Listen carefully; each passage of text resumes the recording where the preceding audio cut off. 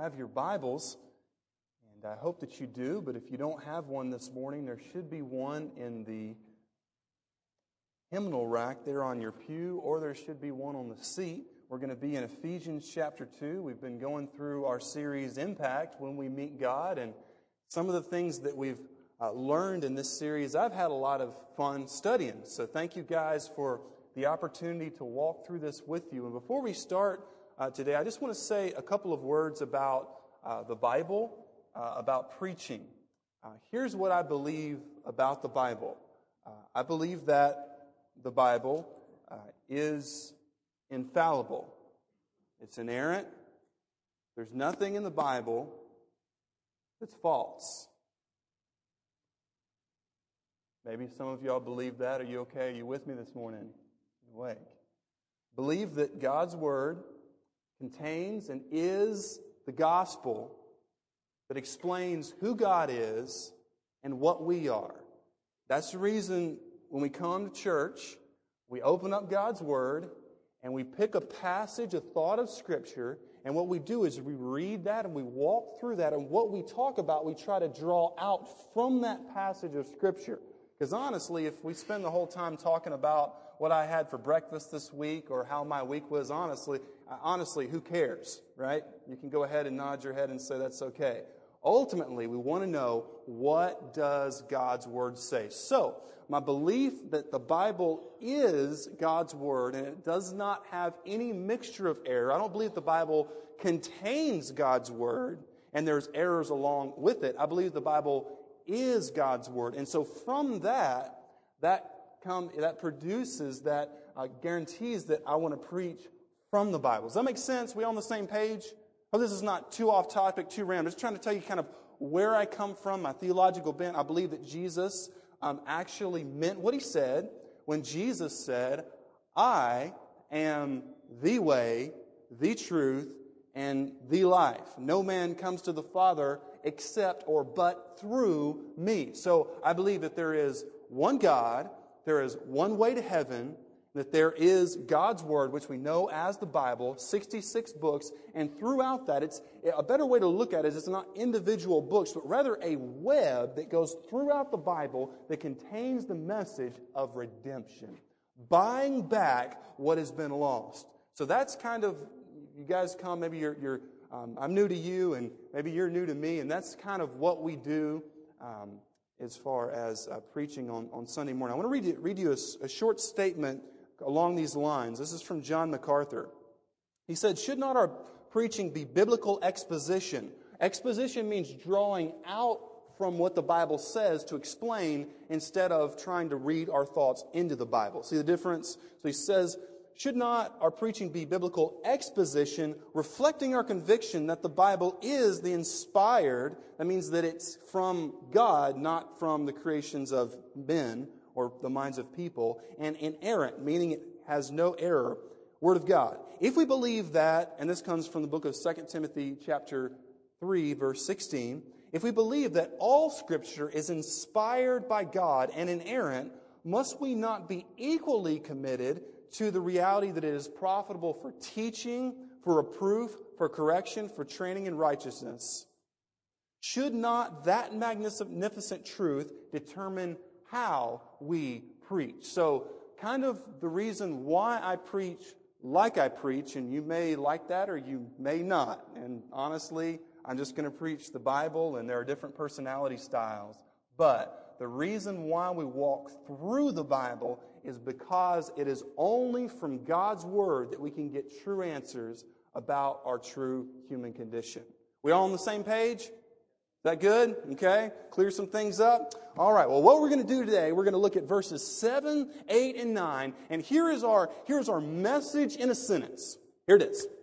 God wants you to receive His free gift of forgiveness in Jesus Christ. It is that simple.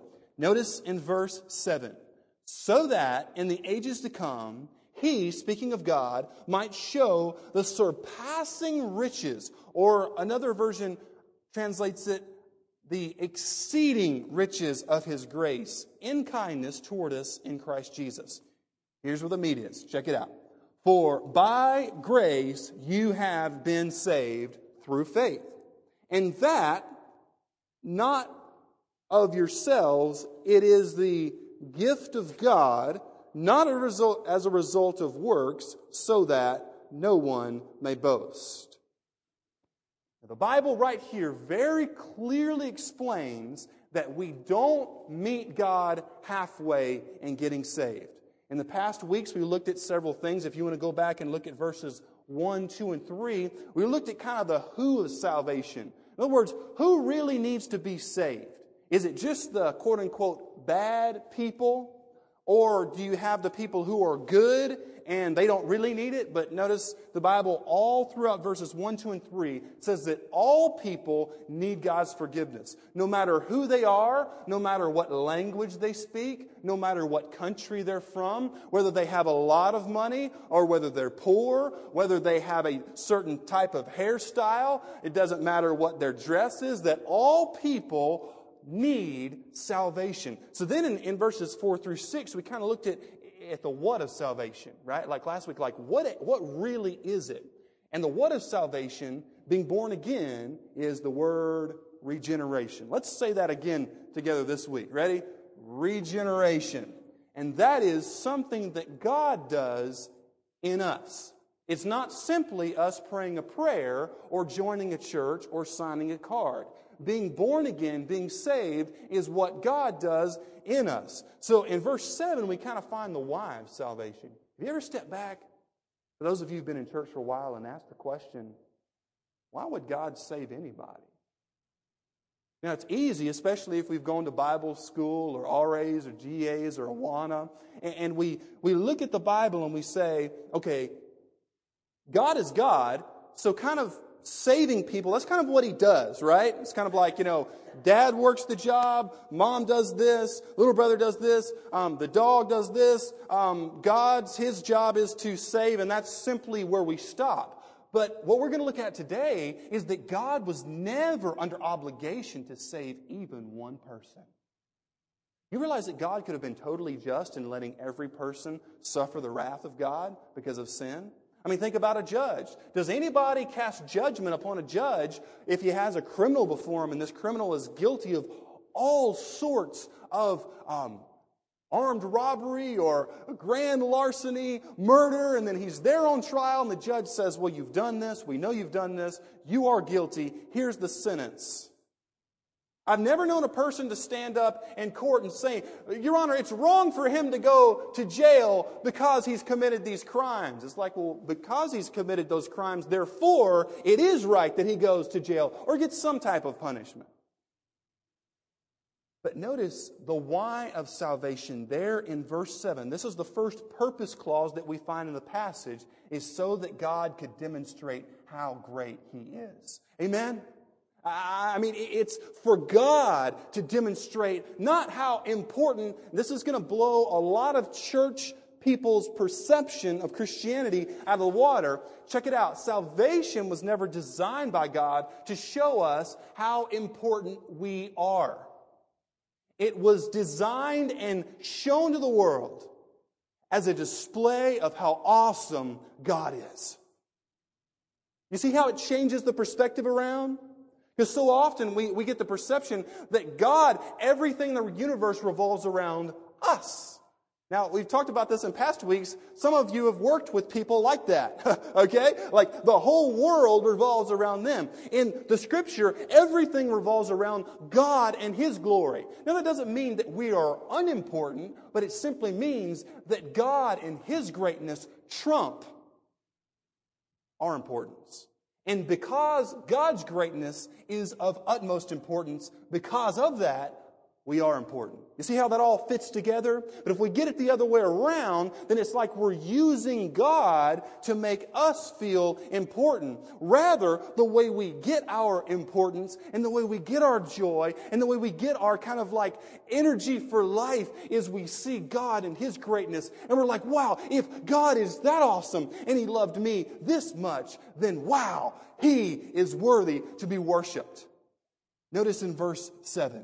So that in the ages to come, this is God's, for those of you who are taking notes, This is God's purpose in salvation. This is awesome. So that in the ages to come, He might show the surpassing riches of His grace. Man, this means that as time goes on, some of you are, how many of you are country music fans? Okay, and we've got a lot of liars in here who are not raising the hands. This is Virginia. Okay, the Tracy Lawrence song, As Time Marches On. It's kind of a sad song, isn't it? But he has one thing right, that time does march on. And the Bible is explaining in verse 7 the reason why God came into this world. He sent His Son to come and suffer terribly on a cross. And to be rejected by His friends, to be left all alone, to be beaten with sticks and with fists and have a crown of thorns jammed down on His face. He did all of that so that in the ages to come, it would show that He is great. God is great. Like the little kid's prayer, God is good. Let him thank Him for this food. Amen. I mean, I'm telling you folks, the Bible here is explaining that God is demonstrating His love so that the surpassing riches, the picture here is to kind of throw something beyond. And I'm sure that some of you have seen the shot put in the Olympics, right? You get these guys that are just, I mean, they've got muscles coming out of their earlobes. I mean, these guys are huge. And they take that shot put and they spin around a certain amount of times and they make that sound and they throw it. What's kind of scary is seeing the women's shot put. You're like, wow, I mean, if you were out on a date and she didn't like what you ordered, if she got you in a headlock, you'd be a dead man. I mean, you just kind of watch the TV at a distance, if you know what I mean. So picture that, and the word for surpassing or exceeding means here is the limit, and it goes far beyond. The love of God goes far beyond anything. We looked at last week that we don't need a friend who has a lot of sympathy if we're in financial trouble and no money, right? Because he can come alongside you and say, well, I'm here with you. Yes, you say, yeah, well, we're broke together, and that's no fun. And then you don't need a friend who's got a bunch of money, but is greedy. You need a friend who has lots of money and lots of mercy. And the Bible says that God is full of mercy, and He has mercy that goes far beyond anything else. Now, for the thinkers out there, this is a very interesting phrase in the Greek New Testament. In fact, you could translate this instead of the surpassing richness of His grace. You could translate it in His very, very great grace. So what the Apostle Paul's trying to get through here is, dude, this is awesome. You guys get that? That's deep, cool, awesome. He's trying to say, guys, in the strongest terms, I'm telling you that God's love goes beyond anything that you could ever even imagine. That God's love is not conditional. God does not say, I will love you if you will follow these sets of rules. God's love it doesn't have parameters that says, I will love you only when you do these things and only when you stay away from these activities. The Bible says that God loved us, Romans chapter 5, verse 8, check it out, and that while we were, help me out church, and while we were still what? Sinners, Christ died for us. While we were still rebels and the enemies of God. Now, in war, you don't normally love your enemy, do you? Not the point. But Paul is making a picture. He's painting a scene that God's love is so intense that God's love can forgive and offer grace even to His enemies. You know, Jeff, why would God really do any of this? Well, notice there in verse 7 that He might show His grace and His kindness. You see all of these phrases in verse 6 and 7. His great love, His mercy, His rich grace, His kindness. And if you were to go back to the Old Testament, you would find a Hebrew word, hesed, which is God's faithfulness and His loving kindness. You remember all the stories in the Old Testament, right? Like when you were a kid and you were sitting there and you're watching the Charlton Heston, the Ten Commandments. Any of you remember that? Some of y'all watch it every time it comes on TV. You're sitting there watching, and you're like, okay, God did all of these things in Egypt. He sent these plagues, like a plague of darkness, like lights out in the middle of the day. Hello, freak out, sci-fi, to show the Egyptians that He was real and to simply let my people go. Like that's what some people say about a preacher who preaches a long time. They say, just let my people go, but we're going to keep going. So, all throughout the Exodus, you see God revealing Himself in incredible miracles, and yet the Israelites get right outside into the wilderness, and they begin to have a lack of faith in God. And we're like, man, you are dumb, right? We're sitting there, and we're like, man, you guys are stupid. He's already done all this, and you're in the middle of the Red Sea, and you don't think that God can do great things, even though He's already done greater things. What is your problem? But you see God continually coming back with His faithfulness and loving kindness. You went into business with a partner, and they had break after break after break in the contract, you'd probably won out. Right? If you don't keep any of your end of the bargain, and I can't trust you, I'm going to take you to court if you can't settle out of court, and we're through. All throughout the pages of the Bible, you see the people of God breaking not contract, but covenant, which was not something written in paper, but was basically a blood pact. And yet God comes back over and over and over again. You know what that says to me? It's like Peter came to Jesus and he said, Jesus, how often do I have to forgive people? Apparently somebody was ticking Peter off. You ever been there? Somebody just keeps on ticking you off, and he comes to Jesus and he says, is there a limit on forgiveness that I forgive them this much, and after that, I give them a closed fist healing? Sometimes, for some. But Jesus gives the parable and He says, it's forgiveness. Since we have forgiveness from God, if we place our faith in Jesus, since we get that unconditionally, therefore, no matter who it is, and this is so difficult sometimes, but it is the gospel. Please hear me. When people offend us and they break contract, when they break covenant, if there's unfaithfulness, if there's meanness, through the power of God, if you're a follower of Christ, He can give you the ability to have the spirit of forgiveness. Only God can do that. Only God can do that. It is a supernatural thing, forgiveness. Speaking of the last part in verse 7, the surpassing richness of His grace. Surpassing riches, of His grace in kindness toward us in Christ Jesus. I don't know if y'all ever go to the mall. We have any mall people here? Okay. I'm usually drugged to the mall on an average of once every 4 decades. I just don't like the mall. But when I do go to the mall, I'm taken into the store, and, mom or a family member will say, you need to buy these clothes. And I'm like, I have pants. When my pants wear out, I'll get new pants. I'm just that simple. And they go try to buy clothes for me. I go outside and I sit and I watch people. Have you ever watched people at the mall? Okay, right? You've got the guys coming through who've never heard of a belt. All of a sudden I want to start belt donation. I'm like, here, man, just take it. Just take it. It's okay. But one of the things I really enjoy is I enjoy watching the older people. I do. Watch them walking through the mall, and it's so cool. You see a couple who is very up in years, let's call it mature. Is that okay? Is that all right? A very mature couple. And they're walking along, they're still holding arm, the thing that you're supposed to do, guys, put, right here, and they put their, okay, all right. Curls for the girls, young guys, all right. So they're walking through the mall, and you just see that, and you're like, man, that is really awesome, because that's a picture, hopefully, of faithfulness, unless it's like the senior dating service, and it's like their first time out.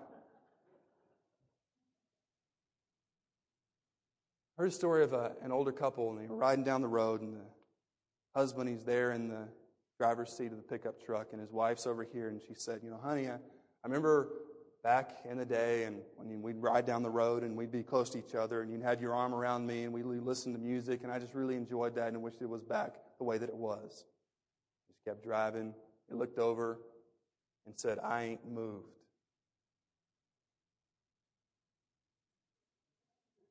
Kind of like a ripple effect. Please hear me. Thanks, man. I appreciate that. Throughout Scripture, you see the picture that it is not God who has moved, it is us who have moved. God has never said for any person except for those who have hardened their heart time and time again, so that it's not so much that they don't want to hear God, it's that they can't hear God. God has never said, I'm going to remove myself so far from you that I am leaving you alone. Please hear me. God is there, and a better picture would be that not that we've moved to the other side of the car, but we've opened up the door when it's gone, when it's moving, and we've jumped out, and we're there on the side of the road, and God in His grace and His forgiveness sees our insanity, and He comes to this world in a terrible time in history as a despised person, a Jew in the Roman Empire. And He suffers everything that He suffered. He had 12 guys, one of which betrayed Him to His death. And the other 11, He told them time and time again. I mean, can you picture this? Hey guys, I'm going to die, and then I'm going to come back. So you might want to be ready for that. That's a paraphrase. That's the paraphrase version. And they're like, what? I mean, even after Jesus died, they still didn't know what was going on. And then when Jesus appeared to them, they're like, oh, now I get it. I mean, He's working with guys that for the most part are not really, as we could say, mentally there. A lot of the times they just didn't get what Jesus was saying. And through all of that, you see that Jesus pulls over the car and He comes and He doesn't give us CPR. He resurrects us, going back to verse number 5. Even when we were dead in our sins and our transgressions, He made us alive. Wow, what a great truth. Amen, church? I mean, what a great truth that we can be so jacked up and messed up and twisted that we're deceived by Satan. We're hooked on all sorts of stuff, not just chemicals. We're hooked on pride. We're hooked on arrogance. We're hooked on anger. And yet He sees all of this. We don't have a desire for God, but He comes into the picture and He says, because I am great, I will save you. And that's why in verse number 8, it says, for by grace are you saved through faith. By grace are you saved. You say, Jeff, can I lose my salvation? The Greek New Testament in verse 8, the phrase, you have been saved, is in the perfect. That means something that happened in the past. It's not going to be reversed in the future. It means you have been saved, so the present result is that you are saved. It would be like us, let's say if we were in the North Atlantic, a Titanic type of scenario. Our boat went down. We were about to die of hypothermia, but yet another boat of compassionate people came and they rescued us out of the water. Can you imagine being down on the bottom of that rescue boat? Half freezing. Can't even really talk. You're so cold. But you're saved. That's what happens to a lot of people when they get saved. They're like, man, I'm not even really sure what happened. All I know is that last week I didn't have a desire for God, and this week I do. The other month, man, I didn't care about God's word or the gospel, but now I do. They are saved, although they might not feel the full effects of being saved. And because of that, in verse 10, which we're going to look at next week, we're going to look at, once you get saved, the incredible plan that God has for your life. So what are we saved from? We're saved from verses 1, 2, and 3. We're saved from hell. And by the way, I believe that the Bible explains that hell is not just a metaphor for the grave, but hell is a real place. Please hear me. And it's filled with real people, and it goes on forever. We're going to take a message, hopefully in the next couple of months, to explain what the Bible teaches about hell and why hell is not overkill. But we'll wait for that time to walk through that.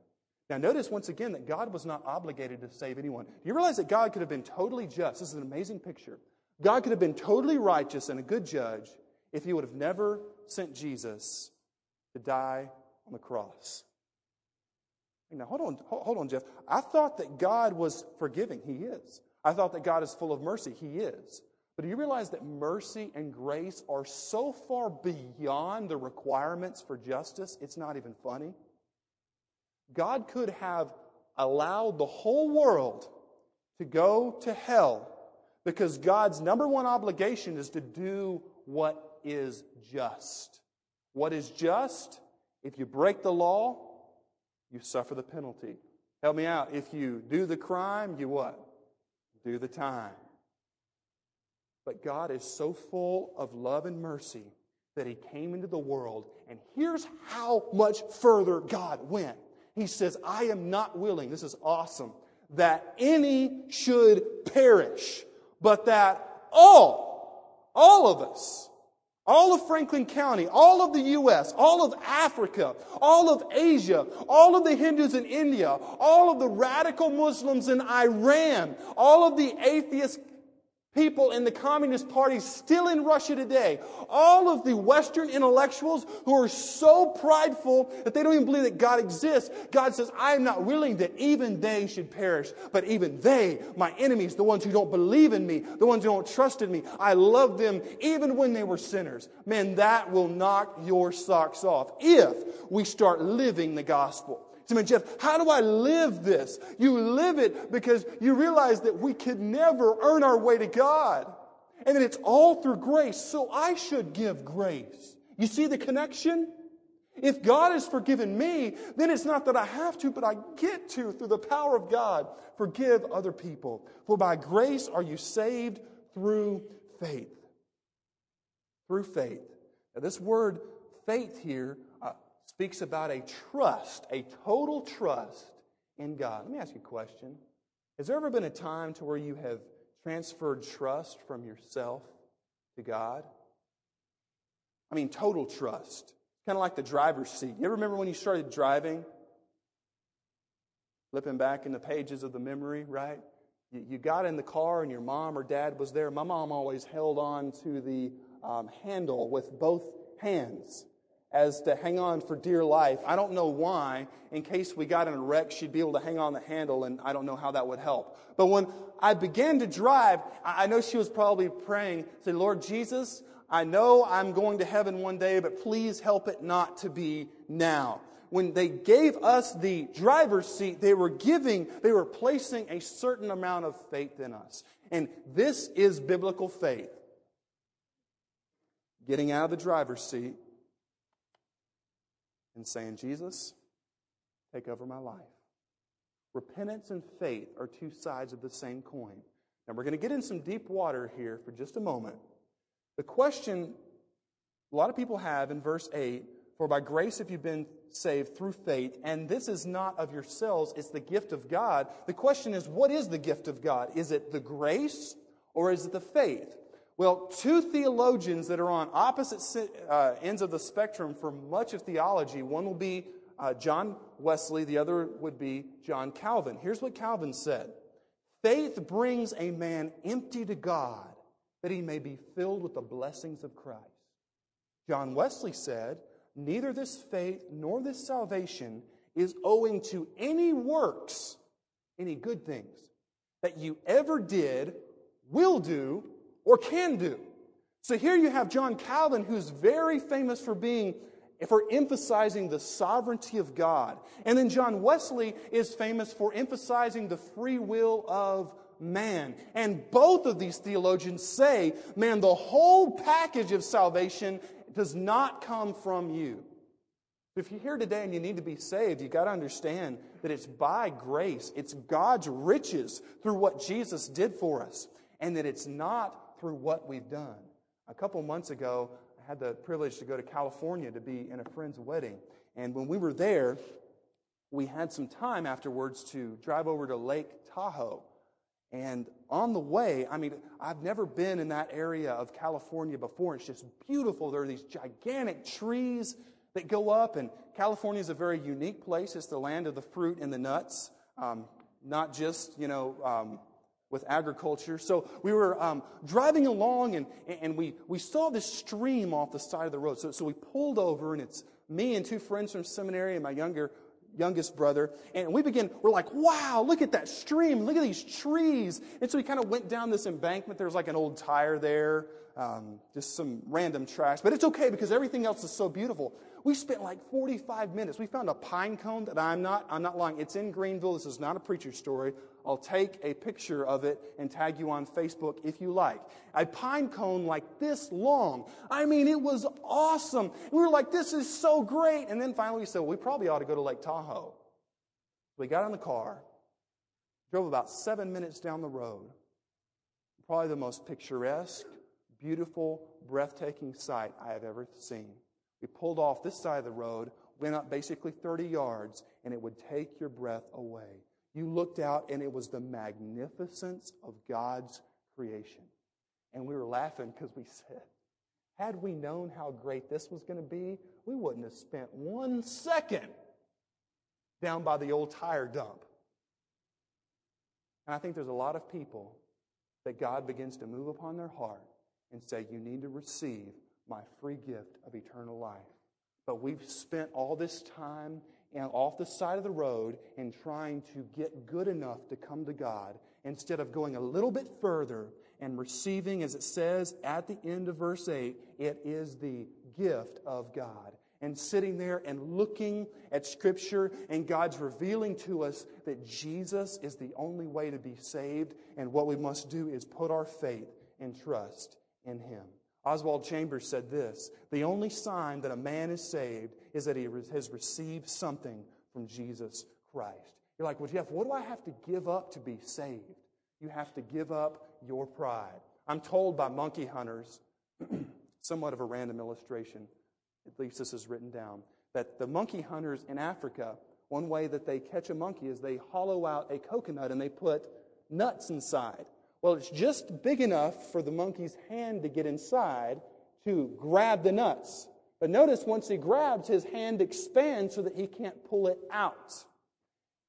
And from what I'm told, hunters will walk up and this monkey will begin to freak out. And you gotta admit, that would be kind of, we're not talking about the clubbing of the monkey, obviously, but that would be somewhat entertaining to see a monkey begin to freak out because it can't get away. But notice, all it has to do is let go, and its hand will slip right out, and it can be free. But I just think of myself. For years I heard the gospel, but I was unwilling to give up my sin. You have to give up your pride. You have to stop trusting in yourself. And it's so simple. You have to place your faith in Jesus alone. 1 Corinthians chapter 4, verse 7 says, for who regards you as superior? What do you have that you did not receive? And if you did receive it, why do you boast as if you had not received it? The point is that everything that we have in life is a gift of God. Can we agree on that, church?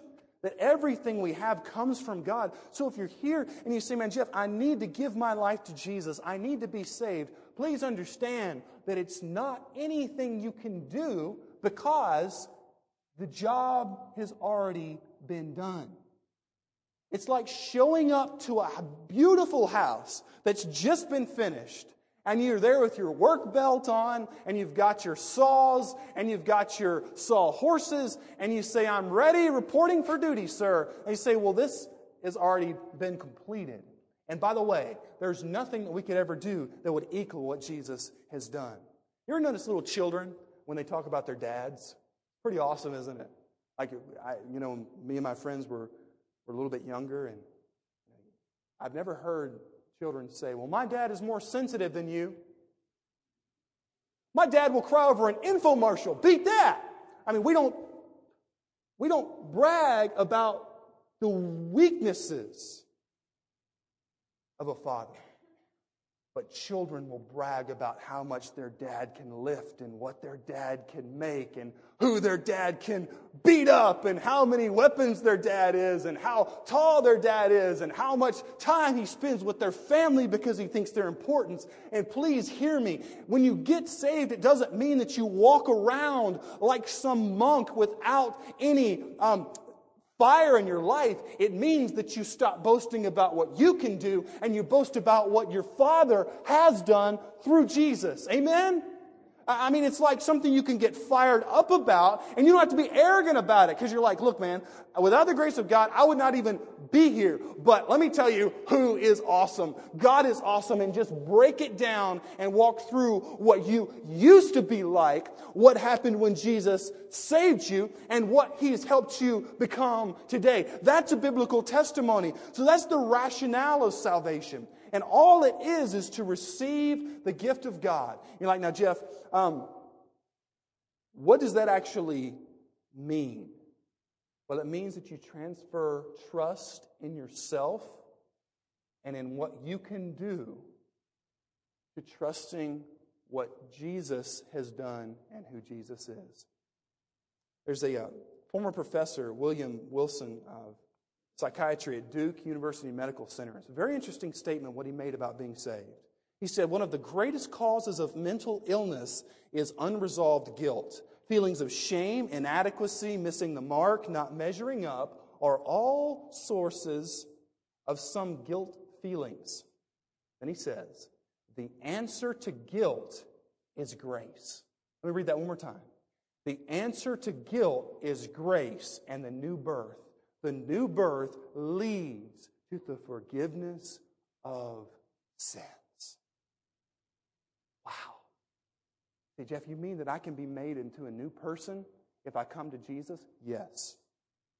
If He changed the Apostle Paul from a murdering, self-righteous person who would bust in the doors of Christians and drag them off to prison and sit there and watch a man being beaten to death with rocks, that's kind of graphic, isn't it? I mean, honestly. You ever seen somebody get beat up? And it's like, okay, you beat the dude up, probably time to call it. Okay, stop. And then you jump in because you're like, if this person doesn't stop, this guy's going to get killed. But to sit there and watch as the godly deacon Stephen had the life beaten out of him through stonings. Paul was so filled with hate, he was Saul at this time. He even held the coats of those who were throwing the rocks so the coats wouldn't get dirty, wouldn't get stolen. But yet God created in him such a changed heart that he said, for me to live is Christ and to die is gain. I've got my checkbook right here. Some of y'all are like, all right, cool. If I pulled out a pen and I wrote in your name, right? So if I wrote in your name, that's what I'm writing, your name. And I wrote this out to you for an amount. Let's say I wrote it out to you for $1,000. And I tore this check off. I signed it. And I said, this is my gift to you. Is it yours yet? I thought somebody was going to get Pentecostal and run down the aisle for... It's only yours when you come and receive it. Jesus has done the work. He's died on the cross. He's risen again.